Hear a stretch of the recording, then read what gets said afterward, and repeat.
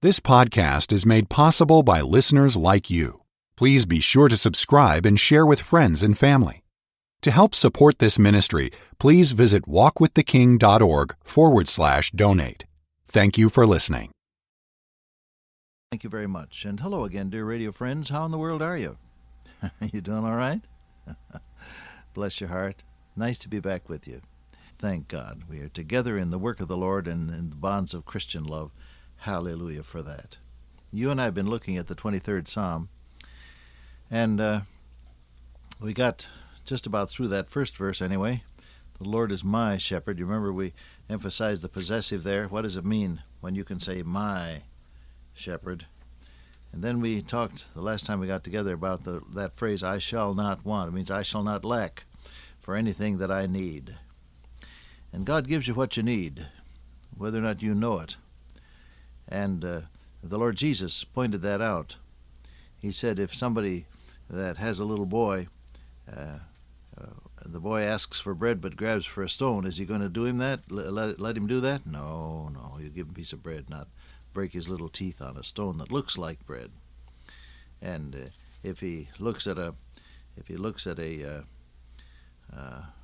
little scorpion curled up there with its gray little body looking like an egg, says, "Oh, there's a bird's egg." No, that's a scorpion. He bites you. He sting you. If you want an egg, I'll give you an egg. And he looks at a snake and thinks it's an eel, and grabs for it. No, he'll bite you. We'll get an eel at the fish market. So human parents know how to give good things to their children. Well, he said, if ye being evil know how to give good things to your children, how much more shall your heavenly Father give good things to them that ask him? God doesn't always give me what I ask for. That's my point. See, if a son asks bread, will he give him a stone? If he asks a fish, will he give him a serpent? If he asks an egg, will he offer a scorpion? If ye then know how to give good gifts unto your children, how much more your heavenly Father? So he says, I shall not lack for anything that I need. I have to relearn it every day almost. I just have to relearn the idea of trusting my Lord to give me what I really need. And he does. Hallelujah for that. So now we come to this second verse of Psalm 23. He maketh me to lie down in green pastures, pastures of tender grass. He leadeth me beside the still waters, means waters of quietness. Why does the psalmist say that? Well, because if left to ourselves, like sheep, Isaiah says, all we like sheep have gone astray. We've turned everyone to his own way.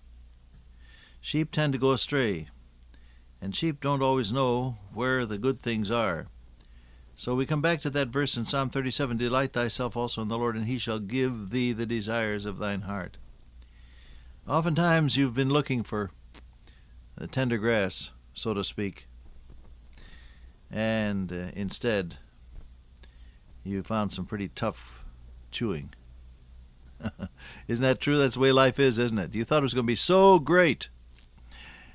Ended up being pretty tough to chew. I brought home a piece of meat not too long ago from a local store, and it had looked pretty good. And I thought, well, now this is going to make a fine roast.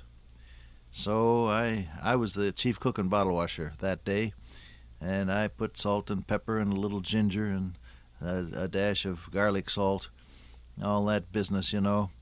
And then I got a carrot, and I got a couple of stalks of celery, and I got an onion, and I put that in the roaster. I thought we're going to have a fine pot roast. And it looked all right. But you couldn't chew the stuff. I don't know. It must have been made out of leather, but it just was so tough. Well, life is that way. Sometimes you think you're going to enjoy it, and it turns out to be pretty tough chewing. That's why the psalmist says, he makes me to lie down in green pastures, pastures of tender grass. You follow your blessed Lord, and you're going to have something that isn't too tough to chew. It's going to be great. Therefore with joy shall ye draw water out of the wells of salvation. Jesus said, I am the bread of life. He that cometh to me shall never hunger. He that believeth on me shall never thirst. The fact is that God gives you not only what's good for you, we got that in verse 1, but He also gives you something that you can enjoy on the way. Now, not everything that's good for you is enjoyable. There was a time, I suppose 30 years ago, when I was going to try to lose some weight, and I did, as a matter of fact, put it back on since. But they had in those days a wafer that was made out of wood fiber. You know, the human body can't digest cellulose. So some thoughtful person had made a wafer out of cellulose and flavored it a little bit and sold it as a weight reduction aid. I can remember biting into one of those and chewing it, and it tasted like what it was, sawdust. May have been good for me, but it didn't taste very good. Sulfur and molasses. Did you ever have that in the old days? Any of you old timers, come spring, you had to have sulfur and molasses? When I was a boy living on the farm with my Uncle Frank Setzler and Aunt Esther, every spring they would take me over to Green Springs, Ohio, where there's some sulfur water springs. You can smell them a mile away. They smell like ancient eggs. And that sulfur water was supposed to be very good for you. So every spring, go over there. Yeah, have some of that water, boy. Good for you. Well, it didn't hurt me any. I'm still alive. Not everything that's good for you tastes good. But the way God deals with us, you delight yourself in Him. You make Him the center of your life, and He will become the source of your joy and satisfaction. And what He gives you is going to be like for the sheep, the pastures of tender grass. Isn't that great? Now somebody's listening to me and saying, well, Brother Cook, you don't know what I'm going through. I'm going through a terrible trial, and everything's going wrong, and you're talking about the desires of your heart and all that, and the tender grass. Well, all I'm getting is the stubble. I know. But the key word on those things is through. Wait until God's time is there. A little later on in this same psalm, we're going to have, yea, though I walk through the valley of the shadow of death, I will fear no evil. See, God's key word is through. What I do thou knowest not now, Jesus said, but thou shalt know hereafterward. No chastening for the present seemeth joyous, but rather grievous, but afterward it yieldeth the peaceable fruit of repentance to them who are exercised, that means benefited thereby. Afterward, hereafter, through. See, all of those words tell you that God is in the process of doing something. He's in the process of doing something. Amy Carmichael, in one of her books, tells the story of standing beside a refiner in one of the bazaars of India, and this man was hunched down, squatted down beside his primitive refining equipment. He had some gold ore in a brazier, and underneath it a very hot charcoal fire upon which he was blowing with the bellows.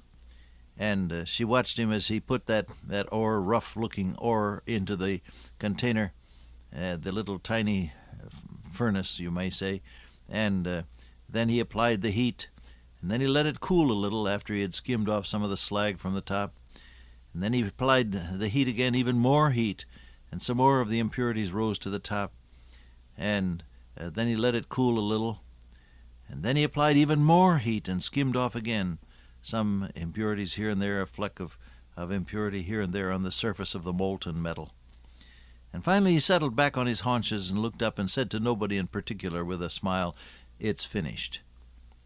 Well, the Amy Carmichael had been standing there all this while watching him, and she said to him, "Sahib, how do you know it's finished?" He said, "I can tell that it's pure when I can see my face perfectly reflected in the molten gold."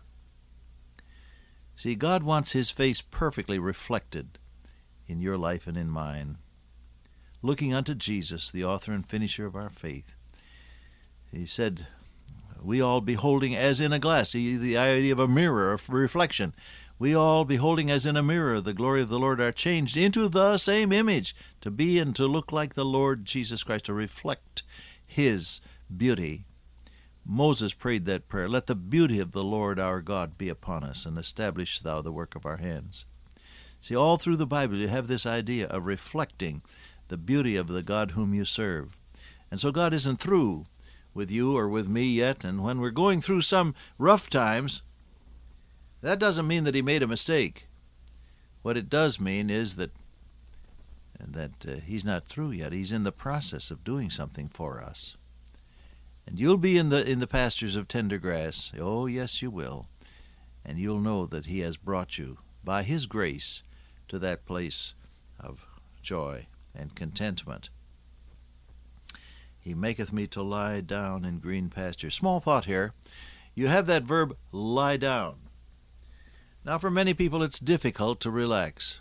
I don't know why, but it is. I guess I'm one of them, really. I sit still for 10 minutes and I get up and do something. If I'm quiet for too long, I think I'm missing a meeting or something. Many years ago, Corinne and I were at a county fair, and among one of the booths there was a lady who analyzed handwriting. What do they call them? Graphologists, don't they? She analyzed your handwriting, and so I paid my 50 cents, and she said, write your name and something else. So I did. And I handed the paper over to her. She took one look at it, looked up at me with a smile, and said, "Sir, do you ever relax?" Well, she had my number, didn't she? But you know something? God can give you the quietness of spirit where you don't have what we call the jits. You don't have the restlessness that keeps you constantly prowling about here and there, looking for something you scarcely know what, but busy, doing nothing, but busy at it. God can give you quietness of soul. Have you trusted him for that? He maketh me to lie down in green pastures. Why don't you ask God to give you a touch of his quietness? There remaineth therefore a rest to the people of God. God-given rest of spirit. Now that doesn't mean that you'll stop being busy. Some of the most restful times I have ever experienced have been in the middle of busy days or nights. It doesn't mean that you'll stop being active. It does mean that you'll be perfectly at rest, perfectly relaxed, perfectly content with your Lord, perfectly at peace with this wonderful Lord. That's what that means. He maketh me to lie down in green pastures. Let God give you that peace of soul, that inner rest that can mean so very much to your life. Would you do that? Dear Father, today, let us have the rest of soul even while we're busy, the rest that comes from being content with the Lord. Amen. Till I meet you once again by way of radio, walk with the King today and be a blessing.